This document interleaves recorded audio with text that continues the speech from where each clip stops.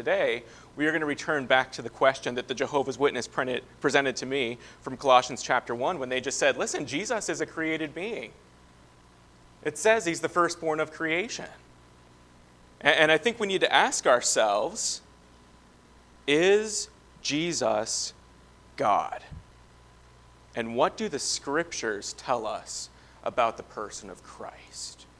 Now, regarding the identity of Jesus, we looked at a couple of verses last week that say, Paul says, hey, I'm just warning you guys, there are going to be people who come and they present a different Jesus than the one that I presented to you. They're going to try to distort the gospel. And we've seen even religions to this day are presenting different Jesuses. The Jesus of Jehovah's Witness is a created being. They don't worship him. The Jesus of Mormonism is a brother to Satan. The Jesus of Islam is just a really nice prophet.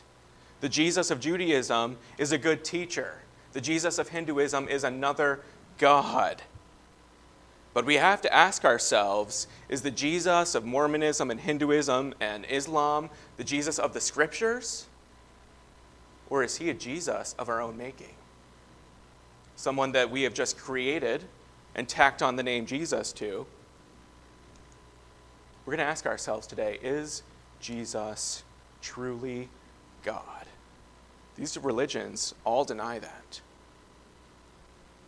If you remember, there were questions about Jesus' deity even when he was alive.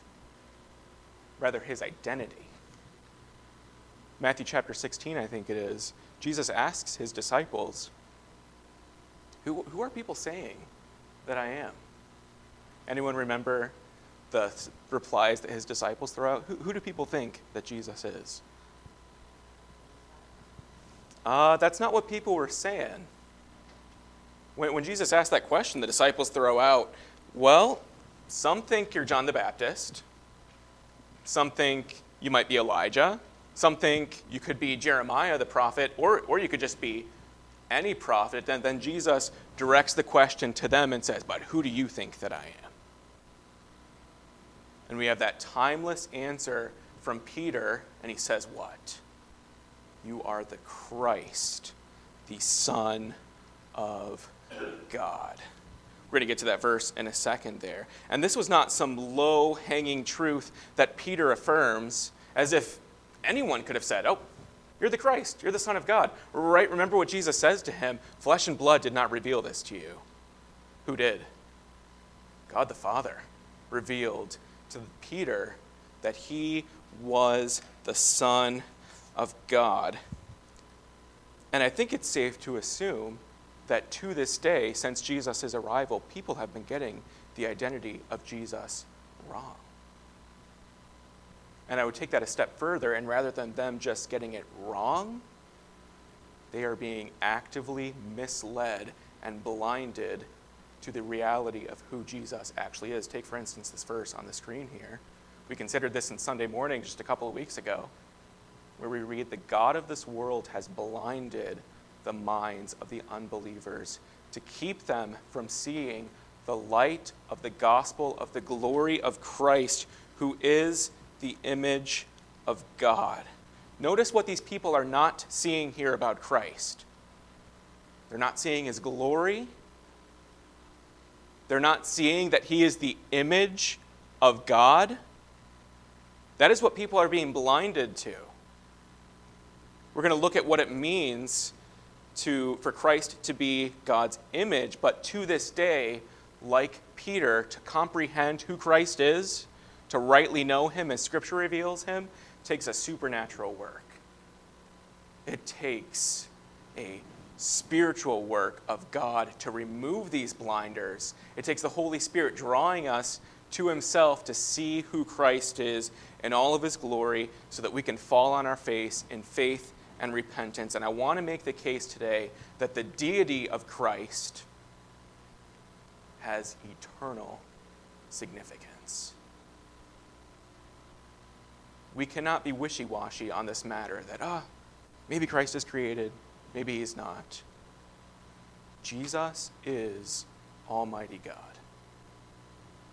To illustrate that, let me show you what John says about the reason why he wrote his gospel. In John chapter 20, we read, These are written so that you may believe that Jesus is the Christ, the Son of God, and that by believing you may have life in his name. So let me ask you guys, looking at that verse, why does John say why he wrote his gospel? To illustrate what truth about Jesus? That he is a mere man? That he is a created being? Why did John write this gospel? For what purpose? To illustrate what? That Jesus is the Son of God.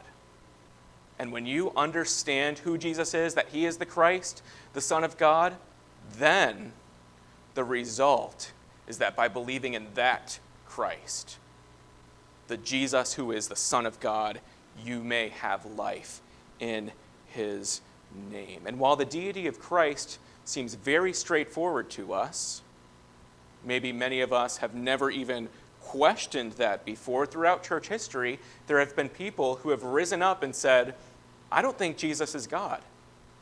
And they would use Scripture to support that wrong belief. In fact, people would even look at the language of this verse and say that they don't think that Jesus is God. Is there anything in this verse here that might tip you off as to an argument that people would make for Jesus not being God Almighty? Yes, Hutch. Yes.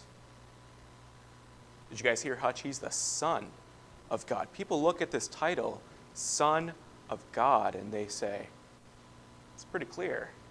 They think son, they think offspring, they think created. And if created, if offspring, then lesser than God. And they would see this title, Son of God, and say, seems pretty clear to me. If he's God's son, his lesser, his offspring, then he's technically not God. He's created. And maybe that's something you've never encountered before or never even thought of before. But let me tell you, this is being used. I read an article just this week, again on the Jehovah's Witness website, and they said, he's the Son of God. We don't worship him. People look at phrases like this, like Jesus saying, the Father is greater than I am, like Jesus being called the firstborn of creation, and they say Scripture affirms and supports this take. And let me just tell you this morning, lest you find or think that your faith and your beliefs are on shaky ground because of titles and verses like this, let me assure you that Scripture is sufficient to put to death these false doctrines.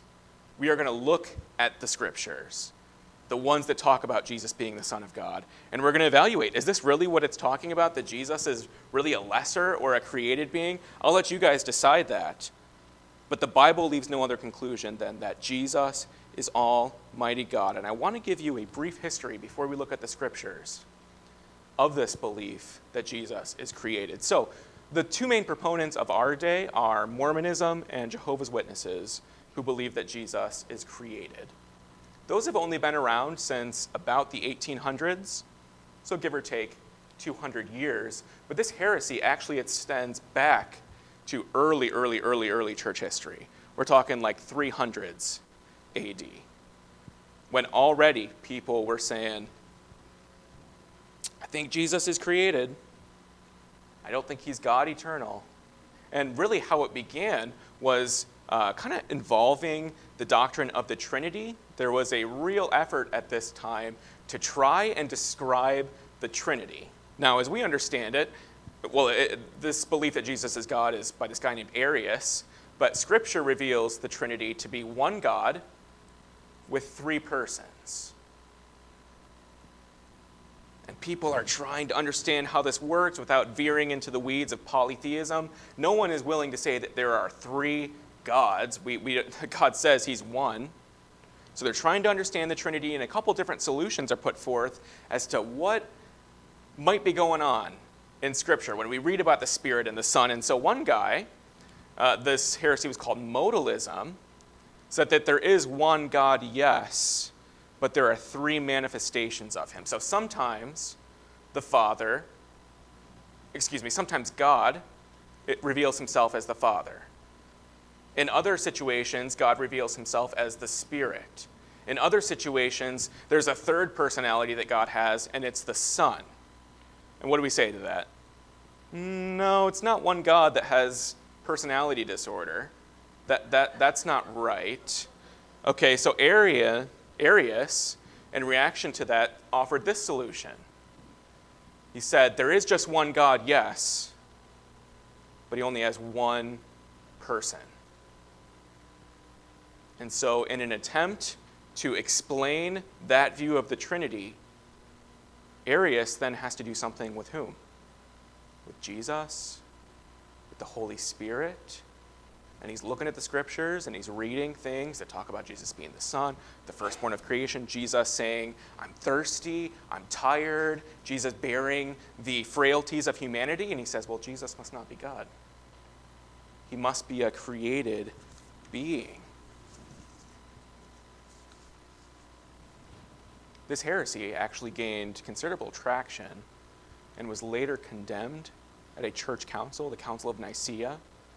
But with the condemnation of Arius and his heresy, didn't mean that this just kind of faded into non-existence. As I've said just a couple minutes ago, this is alive and well in Mormonism, in the teaching of the Jehovah's Witnesses, that there's just one God with one person, the Father, and Jesus and the Spirit are a nice force and a created being. I don't know what their teaching is on the Spirit, but he is not God according to them. So what I would like to do now is to examine the title Son of God as the Scripture reveals it, and see if there's any legitimacy to what they're saying about Jesus being the Son of God. Is he really created? Would the Scriptures support this? Can it withstand our scrutiny that Son of God means, yeah, Jesus is created. He is not eternal God.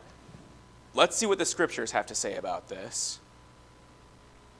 This title, Son of God, occurs 40 times in the New Testament.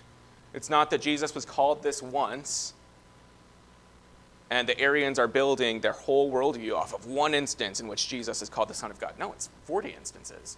So we should be able to look at any one of these and conclude, yeah, you guys are onto something. You're right. Let's see what the Scriptures have to say about this. I'll put them up on the screen for you.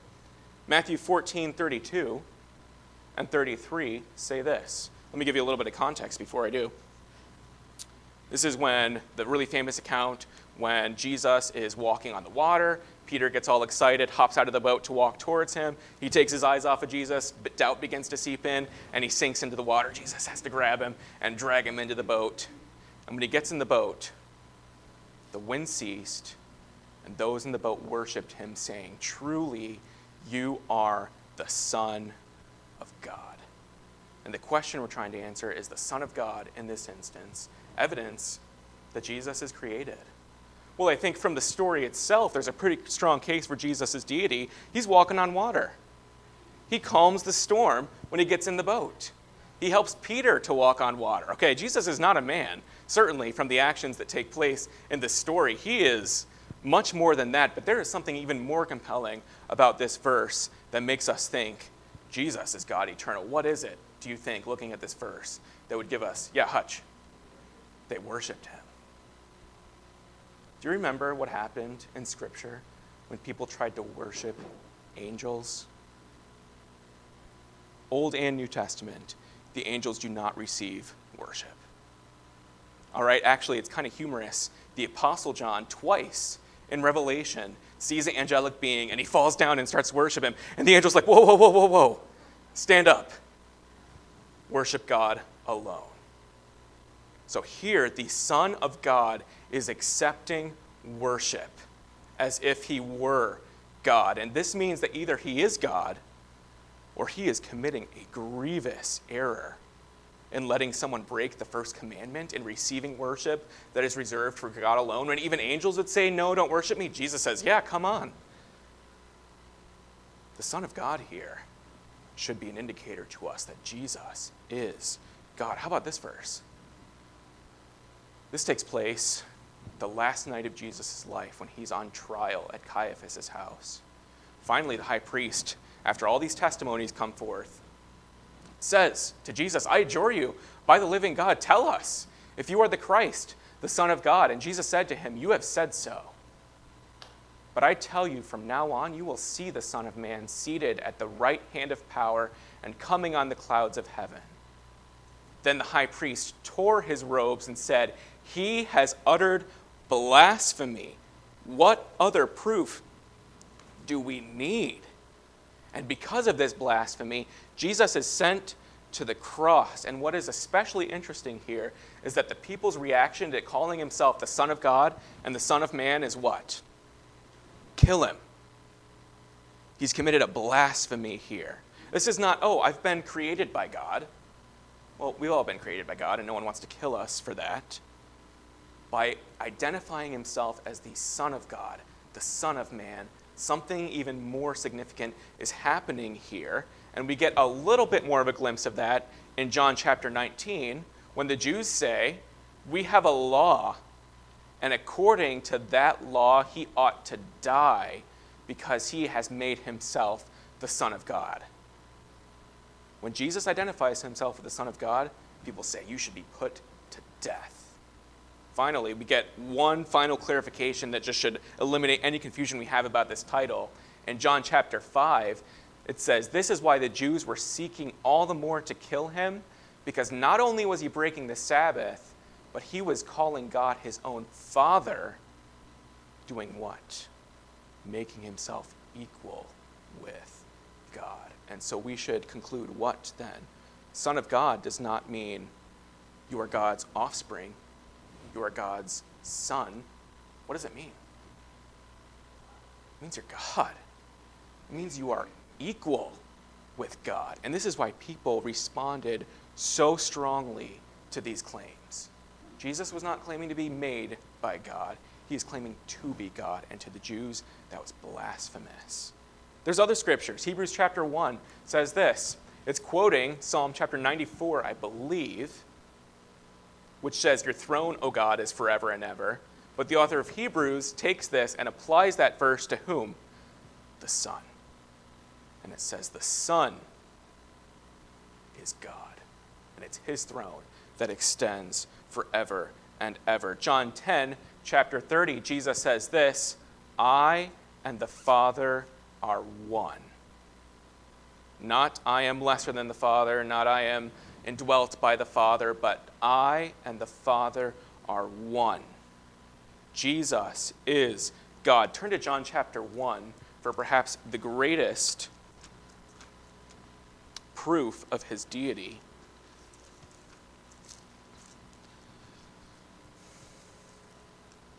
John chapter 1, verse 1, we read, "In the beginning was the Word, and the Word was with God, and the Word was God." A couple things about the Word. He's been there since the beginning. He's with God. And in case there was any confusion, the Word was God. And we should be asking ourselves, okay then, who is this Word? John tells us, verse 14, "And the Word became flesh and dwelt among us, and we have seen his glory, glory as of the only Son from the Father, full of grace and truth." This verse leaves no doubt the Son is that Word, and the Word is God. So let me ask you, based off of the context of the previous, 6, 7 verses that we've looked at, does the title Son of God mean that Jesus is lesser than God, that he is a created being, that he is the Jesus of Mormonism and Jehovah's Witness? Is that what the scriptures are affirming? No. The scriptures are saying this Jesus, this Son, is God in the flesh. So how do we explain this title? I think Luke has a pretty good explanation for us in Luke chapter 135. When the angel is talking to Mary and describing what's happening to her, he says, "The Holy Spirit will come upon you, and the power of the Most High will overshadow you. Therefore, the child to be born will be called Holy, the Son of God." And really this title, Son of God, then, is a description of his divine origin.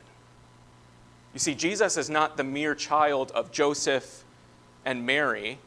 The angel's making that clear. It is the power of the Most High. It is the Holy Spirit. That's why this child is going to be called the Son of God. It's his divine origin. Jesus is of God. Jesus is God. I hope that is clear to us. When you hear someone say, I think Jesus is created because he's God's son, take them to these scriptures and say, that is not at all what the scriptures are affirming. You are taking this phrase way out of context here. Scriptures say Jesus is God. How about this title, the firstborn of creation? Let's just turn there, Colossians chapter 1. I took you here last week.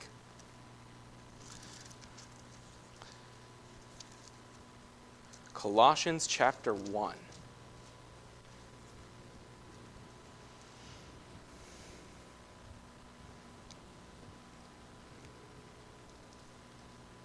The second phrase in verse 15 reads this, talking about Jesus.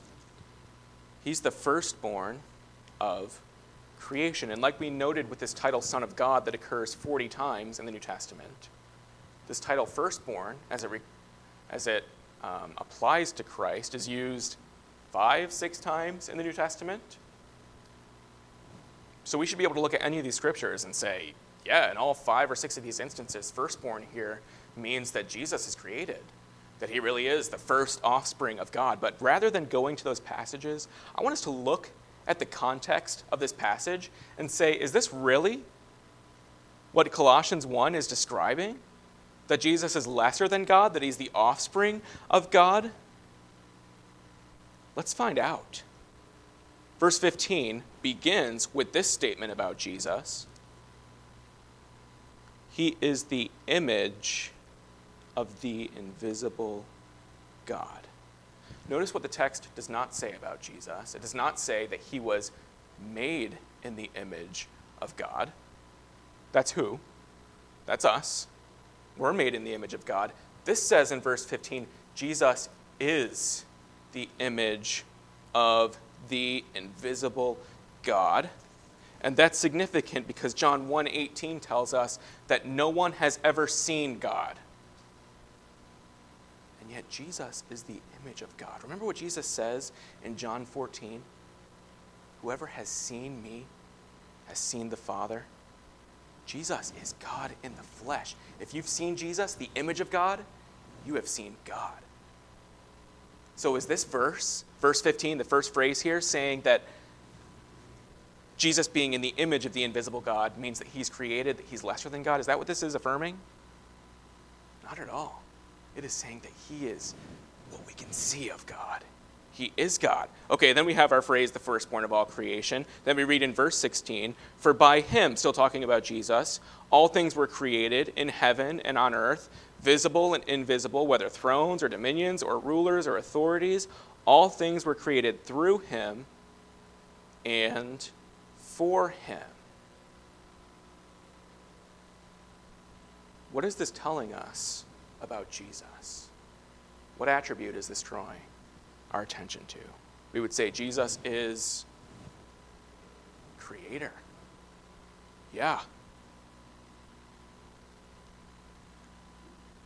There's a bit of a logical exercise that is required with this verse here. Verse 16 says, for by him all things were created in heaven and on earth. But if Arians hold that Jesus is created by God, then they have to answer the question, did Jesus really create all things if he himself is created? Does that make sense? It says here, verse 16, for by him all things were created. Through Jesus, everything was created. And the Jehovah's Witnesses would say, but yes, Jesus is created. Doesn't really make sense. Is Jesus included in that all things? Did he create himself? John chapter 1 actually gets in on this argumentation here. It says all things were made through him. And to clarify that even further, it says, and without him was not anything made that was made. It's like God knew that Jesus' deity would be questioned. It's like he knew that people would say, well, maybe Jesus was created. And he writes John chapter 1 and Colossians chapter 1 and says, listen, everything that exists, Jesus created it. To put it simply, if it's created, Jesus made it. There's two choices in front of us here. Either Jesus is the eternal creator God, or he falls into the camp of the description that he is one of the things that was created. That's where we're left, looking at these two verses. Either Jesus is God and created everything, or he's part of the all things that were created. And we would say Jesus is in which camp? He's creator God. He's not created. There's nothing that exists that Jesus did not make, including himself. He is eternal God. Both John and here in Colossians, Paul are saying Jesus is creator God. So is verse 16 talking about Jesus being somehow a created being? No, it's not. Look at verses 17 and 18. And he is before all things, and in him all things hold together. And he is the head of the body, the church. He is the beginning, the firstborn from the dead, that in everything he might be preeminent. What are these passages of Scripture telling us about Jesus? To borrow from the text, that last sentence in verse 18, Jesus is preeminent. He is unmatched. He is supreme. He is at the top. Jesus is the beginning. These verses aren't telling us that Jesus is created. Look at verse 19. For in him all the fullness of God was pleased to dwell.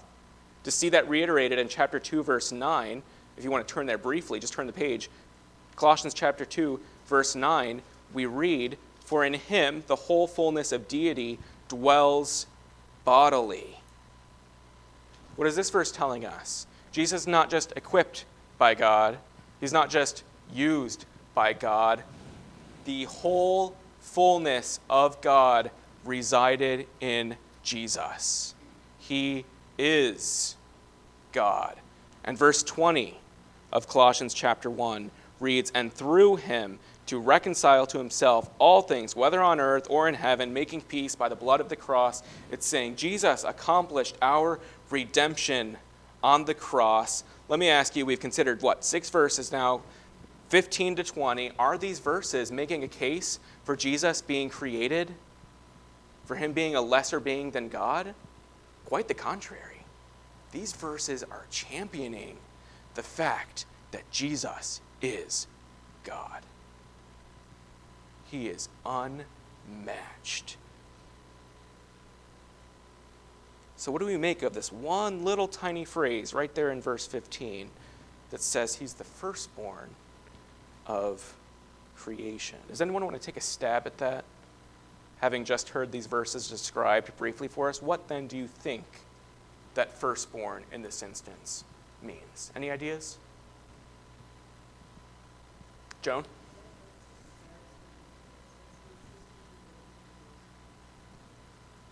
Yeah. So not a offspring, like a sequential thing. Maybe a title? A thing of superiority? Certainly. I mean, look what Paul is saying here in verse 16. Let's read it again. Paul is making a case. Jesus is at the top, for by him all things were created. Verse 17, he is before all things. In him all things hold together. He is the head of the body, the church. He is the beginning, the firstborn. We see that language again. He's the firstborn of the dead, meaning that he is gone before us in a death and resurrection so that we too, if we follow him in that, will have hope of eternal life. Jesus is preeminent. That's what the title firstborn is communicating here. It's a title of superiority. We can see this illustrated in a lesser extent in the Old Testament, that firstborn doesn't always mean that you were born first. Right? Remember Jacob and Esau? Technically, who was the firstborn? Esau was. And yet, who had the title of the firstborn, who received the inheritance, the blessing? Jacob. So we could say the same thing for Manasseh and Ephraim. Manasseh was technically the firstborn. Yet it was Ephraim that was blessed as if he were. We could say the same thing for David. David is actually called the firstborn in the Psalms. Was David the firstborn? In sequence? In offspring? No, he wasn't. He was the least of his brothers. Firstborn is a title in this text of superiority, I can't say it any better than the scriptures, Jesus is preeminent. He's at the top. Everything else bows the knee to him. While we're here in Colossians, let me just make the point to you that if someone throws out a phrase of scripture to you with no context and just says, yeah, this verse supports my belief, especially when this belief was condemned like 1,700 years ago by a church council, there should be no concern in your minds that maybe they found the verse that we've never considered before. Maybe they're right about Jesus being created. Listen, our church fathers, like I said, 1,700 years ago, looked at this verse and said, read the context. This is championing the deity of Christ. In no way is this illustrating that he is created. People love to do this. They say, judge not lest ye be judged. As if that's their trump card. Gotcha, you can't speak to my life at all. Let me live how I want. Read 2 verses later. Jesus says, take the beam out of your own eye before you address the speck in someone else's. It's not at all saying, you can't tell me that I'm doing something wrong. It's saying, before you tell someone that they're doing something wrong, make sure that you are first blameless. That's what judge not lest ye be judged means.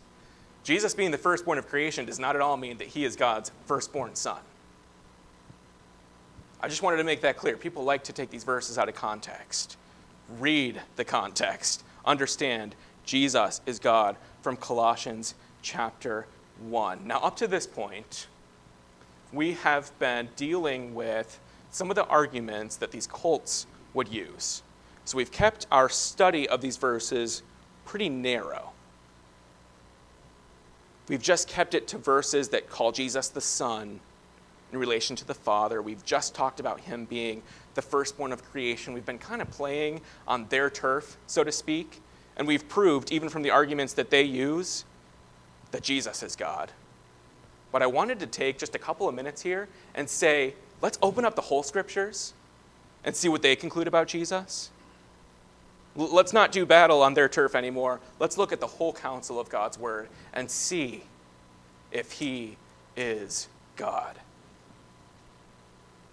Old and New Testament overwhelmingly conclude he is. Start off in John chapter 8.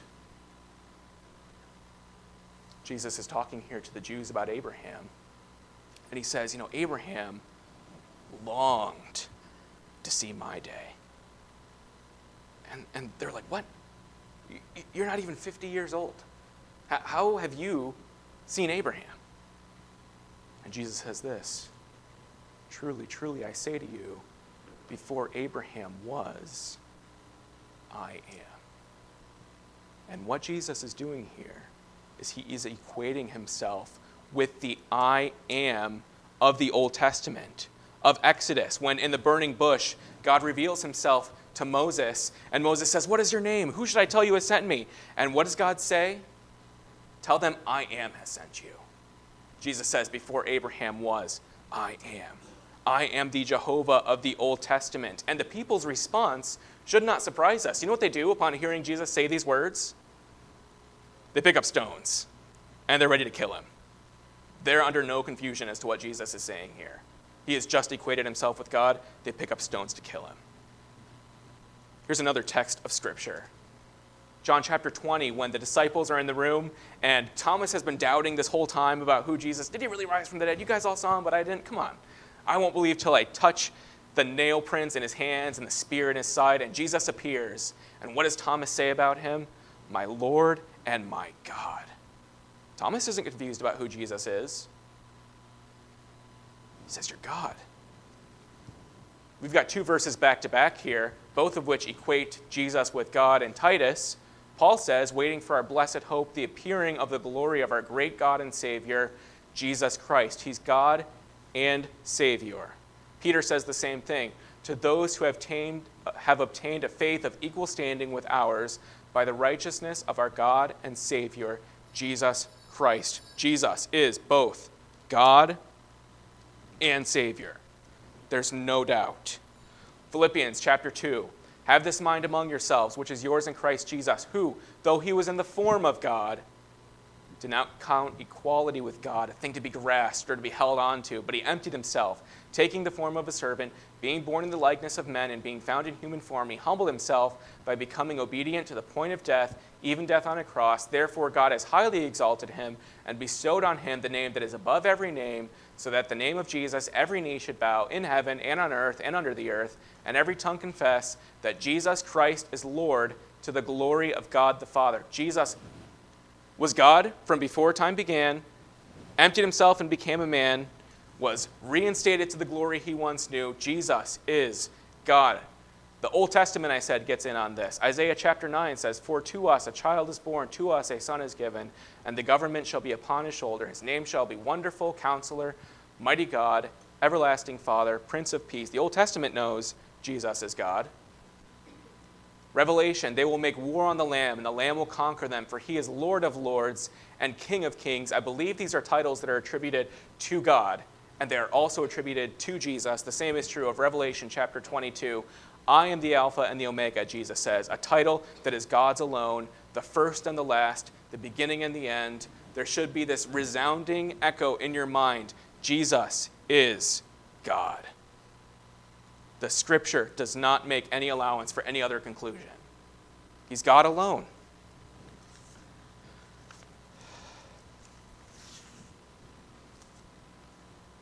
So what are some of the implications then of Jesus being God? Unlike Jehovah's Witnesses and Mormons and other religions that teach a works-based system of salvation that adds something to Jesus, because Jesus is God, he is sufficient to save us from our sins. The sacrificial system proved to be insufficient. We're always offering these lambs and goats and sacrifices. We need something better. We need something permanent, and God provided the solution. It was his Son, the Son of God, who is God. And we read this in a couple passages of Scripture. 1 Peter 1, knowing that you were ransomed from the futile ways inherited from your forefathers, not with perishable things, such as silver or gold, but with the precious blood of Christ, like that of a lamb without blemish or spot. Hebrews chapter 9 just elaborates this on a little bit further, and talking about Jesus says, he entered once for all into the holy places, not by means of the blood of goats and calves, but by means of his own blood, thus securing an eternal redemption. Jesus secured our redemption, not just momentarily, but an eternal redemption. He offered himself once for all and is now seated at the right hand of God. The sacrifice of the Son of God is sufficient to save us from our sins. It does not require anything else. What's another implication of the deity of Christ? He's deserving of our obedience. If Jesus is just a nice teacher, if he's just a nice man, then we can read the Gospels and the New Testament and say, I could take or leave some of this. But if Jesus is God, and he's speaking with the authority of God, then when he speaks, we listen, and we obey. We do. Finally, if Jesus is God, then he is worthy of our worship. Right? The Jehovah's Witnesses say, Jesus isn't God. He's not deserving of our worship. But if he is truly God, we should worship him as God. And we know all of creation, as Revelations describes it, myriad upon myriad, this heavenly host is singing, worthy and honor to the Lamb. And one day we will join in that chorus. I bet we cannot wait for the day in which we will see our Savior, in which we will see God in the flesh, Jesus Christ, and fall on our face and worship him. Let me just remind you, Jesus is God. And when you have people, like I said last week, who might come to your door and try to tell you something different, or teach a Jesus that requires works to save you, you should know we're not talking about the same Jesus here. The Jesus of the Scriptures is God eternal, and his blood is sufficient to save me from my sins. Let's pray. Lord, we are so grateful that you did not just create a Savior for us to come and take care of the dirty work that sin had created, but you sent the second member of the Godhead, your Son, to reconcile us to yourself. He bore our sins on the cross and suffered for us. Lord, I pray that we would hold tightly to this doctrine that Jesus is God, all-powerful, creator, eternal. And let us have discernment necessary to refute those who would say otherwise. And it's in Christ's name we pray. Amen.